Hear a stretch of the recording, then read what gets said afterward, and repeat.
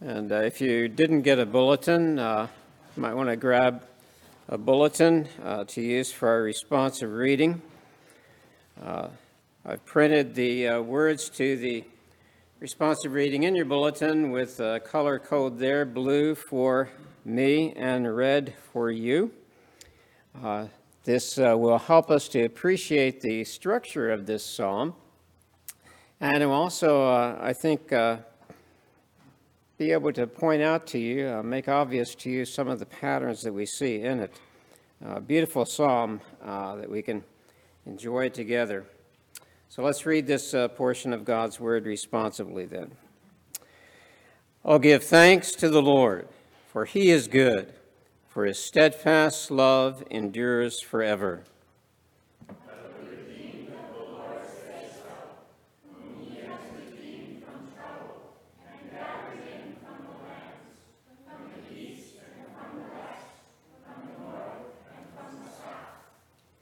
Some wandered in desert wastes, finding no way to a city to dwell in. Hungry and thirsty, their soul fainted within them. Then they cried to the Lord in their trouble, and he delivered them from their distress. He led them by a straight way till they reached a city to dwell in.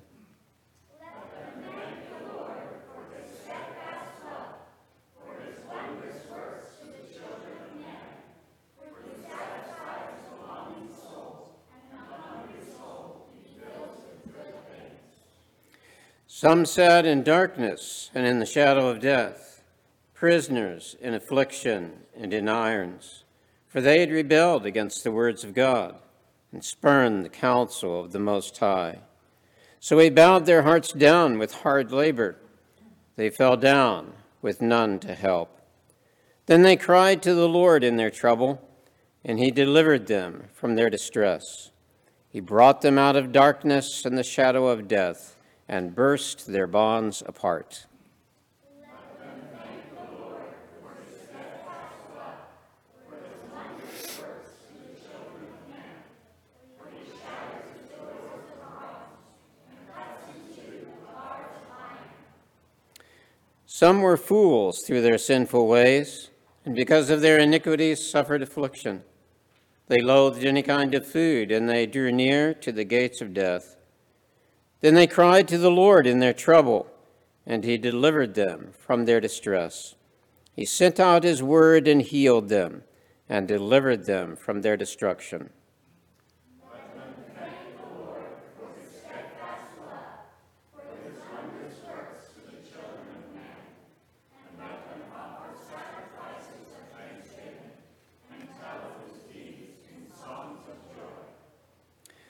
Some went down to the sea in ships, doing business on the great waters. They saw the deeds of the Lord, his wondrous works in the deep. For he commanded and raised the stormy wind, which lifted up the waves of the sea. They mounted up to heaven, they went down to the depths. Their courage melted away in their evil plight. They reeled and staggered like drunken men, and were at their wits' end. Then they cried to the Lord in their trouble, and he delivered them from their distress. He made the storm be still, and the waves of the sea were hushed. Then they were glad that the waters were quiet, and he brought them to their desired haven.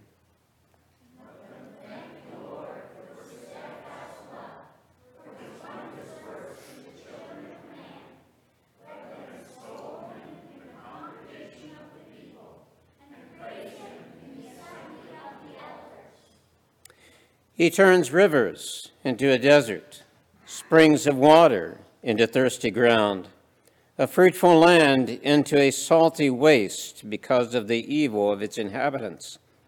He turns a desert into pools of water, a parched land into springs of water, and there he lets the hungry dwell, and they establish a city to live in. They sow fields and plant vineyards and get a fruitful yield.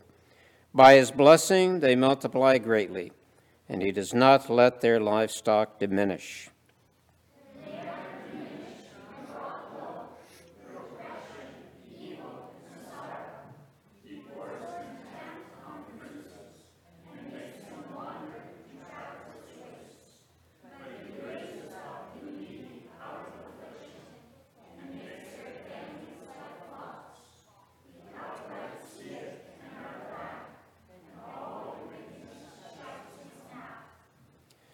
Whoever is wise, let him attend to these things. Let them consider the steadfast love of the Lord. Well, let's take a few moments and look at this psalm together, which has so much truth packed into it. Don't miss the second person imperative right at the beginning of this psalm. Okay? You as a congregation are being addressed by this psalm. All of you together are being commanded to do something. Implicit in the imperative, of course, is that it is the Lord who is commanding you. He's commanding you to do something very specific. And so from the very beginning of this psalm, Psalm 107 is a word from God that demands your obedience. Some people like to read imperatives like this as invitations, but they're not really invitations in the sense that you can feel free to accept or decline them at your pleasure. God is speaking to you right now, a word of command here in this psalm. What is he commanding you to do? Well, there comes in the text now a word that's translated give thanks. It's interesting that there's really no specific word in the Hebrew language that corresponds precisely to our word for giving thanks. There's no word like to thank in Hebrew that can be applied to both people and to God. The word translated give thanks here actually has as its core meaning to confess. To confess in the sense of acknowledging something as true. So you're being called to acknowledge something is true here. Now, of course, we're used to using that term when we talk about confessing our sins. Okay, when we confess our sins, we're acknowledging that God is true, God is right about what he says about our condition. We're agreeing with him in a sense that we are sinners when we make confession. So take that meaning to agree with or to acknowledge something is true. Keep that in your mind as you think about what we're being commanded to do here. And notice too, by the way, this is not primarily a feeling thing. You're not being commanded to make an emotional response here. You can't really command your feelings anyway, can you? I mean, your feelings just sort of happen. And God's not commanding you to feel a certain way here. He's calling you to think a certain way, to think truly about yourself. Now, feelings may well accompany that. When you confess your sins, you may well have a feeling of grief and remorse for those sins. But the essence of the word here is not focusing on your feelings. It's focusing on your mind. You're being called to admit the truth and confess that truth. So because this word basically means confess, to acknowledge, and you acknowledge the truth about yourself, well, you also acknowledge, in a biblical sense, the truth about God. And so when you confess God, when you acknowledge what is true about God, you acknowledge that he is holy, that he is just, that he is righteous. You acknowledge who he is. And so the Hebrew language came to use this particular term to have the meaning of praise or give thanks. The idea is that if you're agreeing with God about who he is, that causes you to praise him, to thank him. You see the connection there? So almost every time that you see give thanks in the Old Testament, it's this word to confess, to acknowledge something is true. So in being commanded to give thanks, you're being commanded to acknowledge something is true about God and therefore to give thanks to him. Now, that sets the stage then, that imperative, that command to you to give thanks, that sets the stage for the main idea of the whole psalm. And I'm sure you noticed it as we read through it. Here's the main idea of the whole psalm. Why are we to give thanks?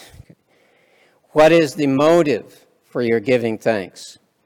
What is it that really demands your thanksgiving? It impels you, informs your thanksgiving. Well, there's two things there in that first verse, aren't there? Why are we giving thanks? We're giving thanks, first of all, because God is good. So you're commanded to give thanks, and given the reason for that command, first of all, it's that God is good. God is good. He is righteous. He is holy. Aren't you thankful that God is good? You know, when we look at the world around us and all the trouble that we as sinful human beings have caused in this world, see the dire effects of our sin, isn't it wonderful to know God is good? He is not like us. He is not like us. He is a good and righteous God. And so it makes perfect sense then.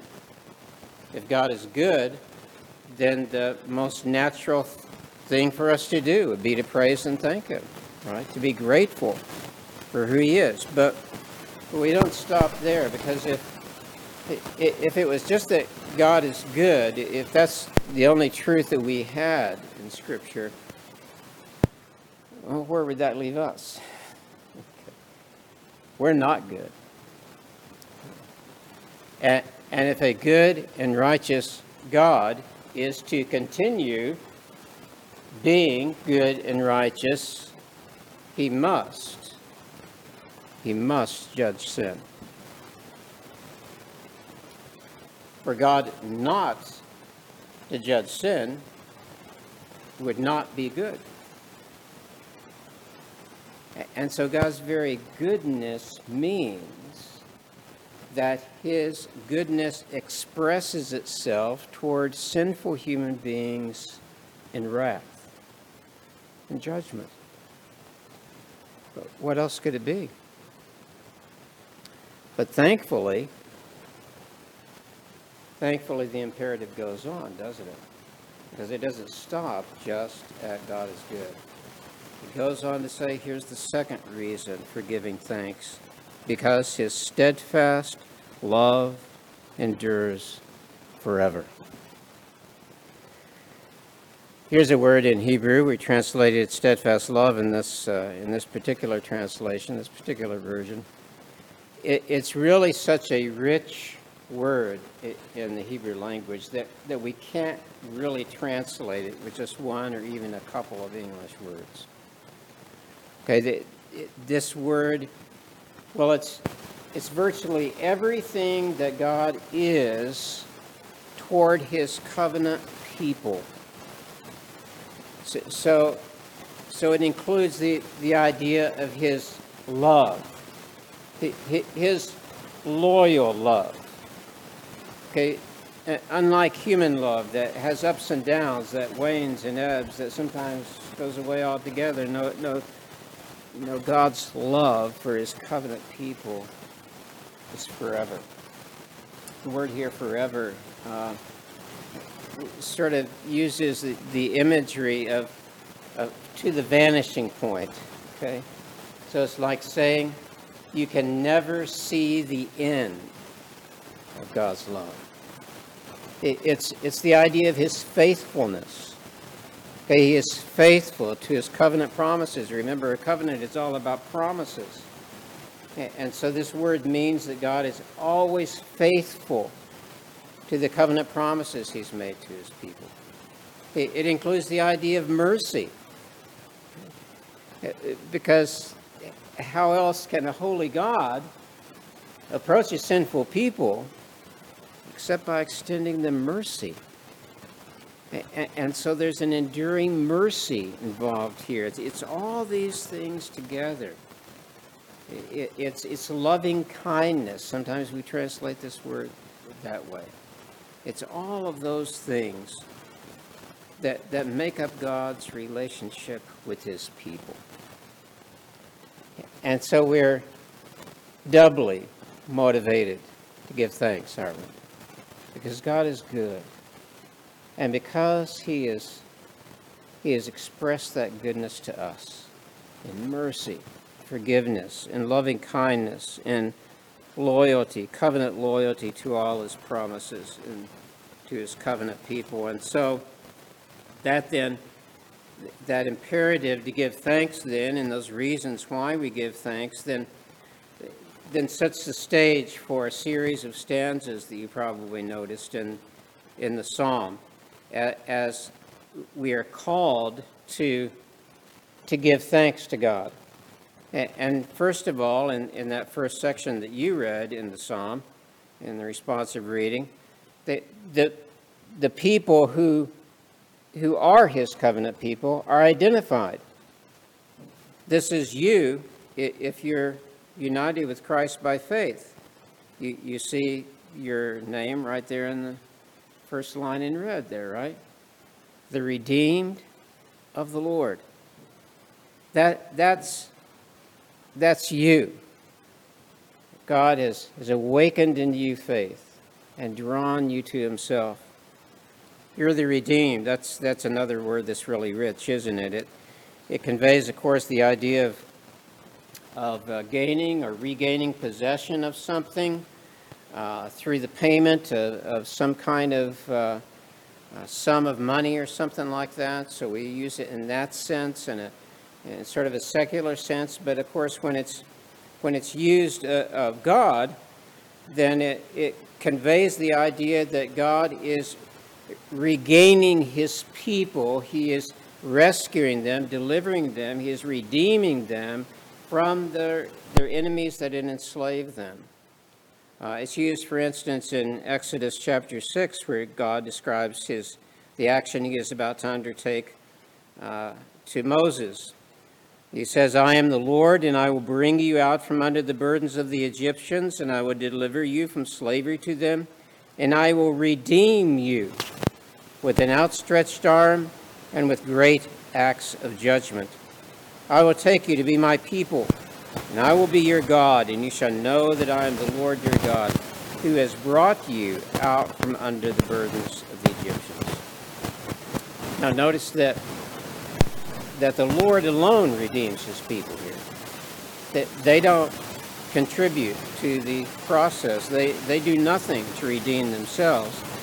And that He redeems them by His power. That's the image there of an outstretched arm that you heard in that text. By judging His and their enemies, great acts of judgment. And you probably caught too the personal tone to this. Isaiah emphasizes the personal relationship that God has with His people that's behind His act of redeeming. He says in Isaiah chapter 43, verse 2, Fear not, for I have redeemed you. I have called you by name. You are mine. Later on, he says, Everyone who is called by my name, whom I created for my glory, whom I formed and made. Later on in the book, in chapter 62, he again uses exactly the same phrase that we see in Psalm 105.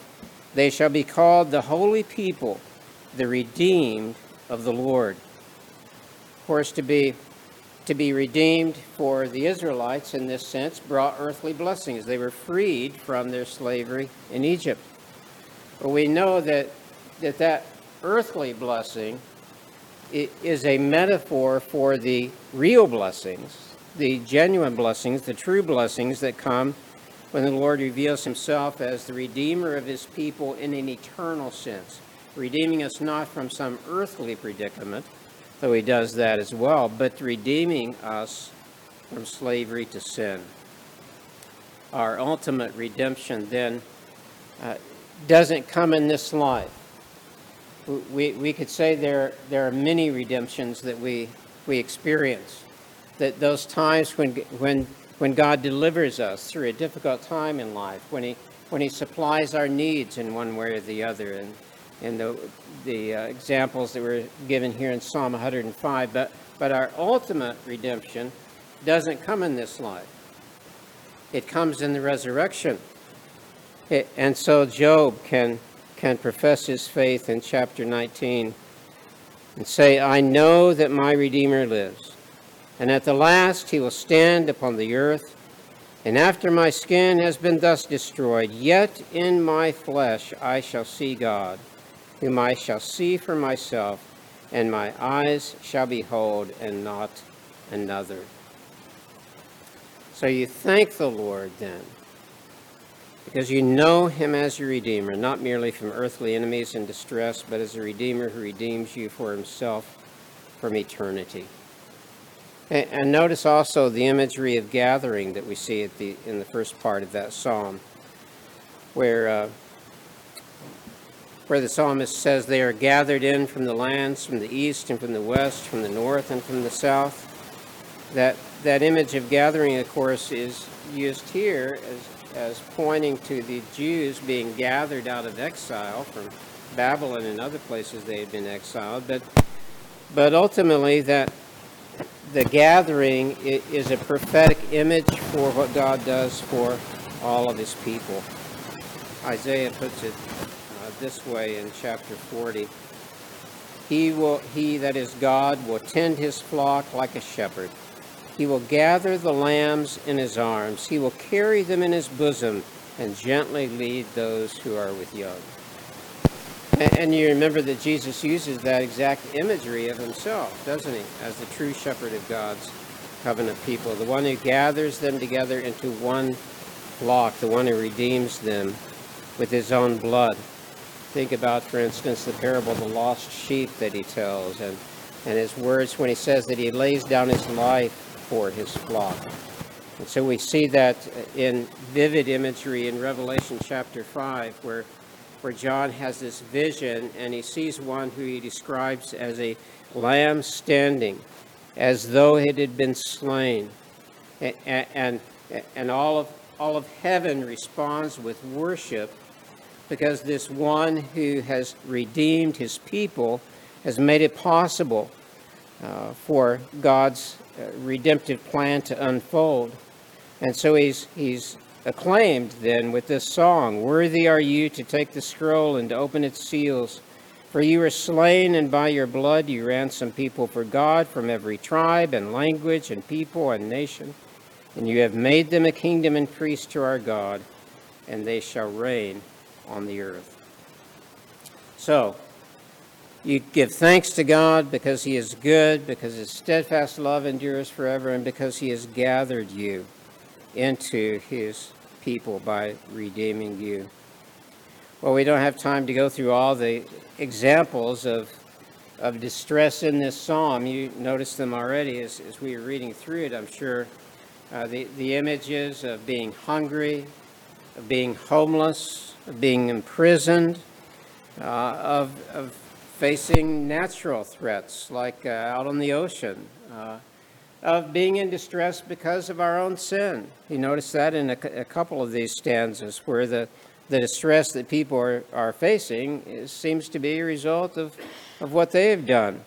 But in every case, you heard repeated that these people cried out to the Lord, and he heard them and delivered them. And then you read that repeated refrain, let them then, because of what God has done for them, thank the Lord for his steadfast love, for his wondrous works to the children of man. Let them extol him in the congregation of the people and praise him in the assembly of the elders.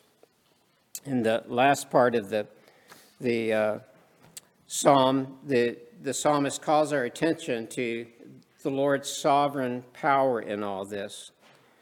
He is the one who can bring both calamity and blessing according to his will. But notice the climax there in the final lines of the psalm. When they are diminished and brought low, that's when the Lord's people are brought low through oppression, evil, and sorrow. I mean, that's life on this earth, isn't it? We live in a fallen world, and so we face those times of distress. And when God's people face those, he pours contempt on princes and makes them wander in the trackless waste. Those are the oppressors. So he reverses the situation. They are brought down, next slide, but he raises up the needy out of affliction and makes their families like flocks. Ultimately, God's purpose for his people is redemption. It is to bless them and bring them into his presence. And so what's the verdict on that? Well, the upright see it and are glad. Those who rejoice in God's goodness are glad to see what he does. Wickedness shuts its mouth. What can it say in the face of what God has done so powerfully? So we're left then with the question, are you the wise people? In the last verse of this psalm, whoever is wise, let him attend to these things. Very similar language in Hosea chapter 14. Whoever is wise, let him understand these things. Whoever is discerning, let him know them. For the ways of the Lord are right, and the upright walk in them, but transgressors stumble in them. And here's your takeaway, as the saying goes, the last line, that repeated theme that you've seen over and over in the psalm.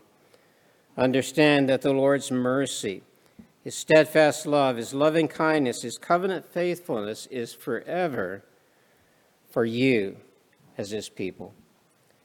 And so as we read in 1 Thessalonians, in every circumstance you have reason for giving thanks. That doesn't mean you don't have hard times. That doesn't mean you don't experience bad things.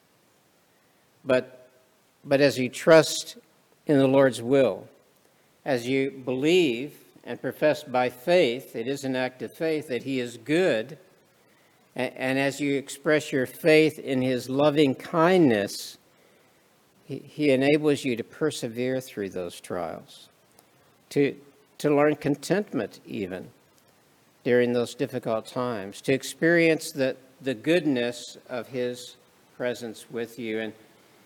And in the process, you'll begin to realize more and more that what you really ultimately need is God himself. God has promised that he will satisfy all of your needs in himself. You'll experience that some, I hope and pray, even in this life, as you sense the goodness of God, and as you believe that he is all that you need, and you'll experience that in fullness, in resurrected glory with him. Let's pray together. Heavenly Father, we do have many, many reasons to give you thanks. We could make up our own song about the distressing circumstances that we may have faced from time to time, and how you got us through those, how you delivered us. But most of all, Lord, we're grateful that you have delivered us from the distress of our sin. That though we did not deserve it, you put your affection on us, that you loved us with an everlasting love. Even before we were created, you loved us and chose us for yourself. Encourage us with that, Lord, and help us to encourage one another. It's natural for us to go through times where we feel down, where we feel emotionally low. Help us to encourage one another with this word of grace and hope and faith, that you're a good God, that your love for us is steadfast, never ending, and that you have redeemed us to yourself. In Jesus' name we pray. Amen.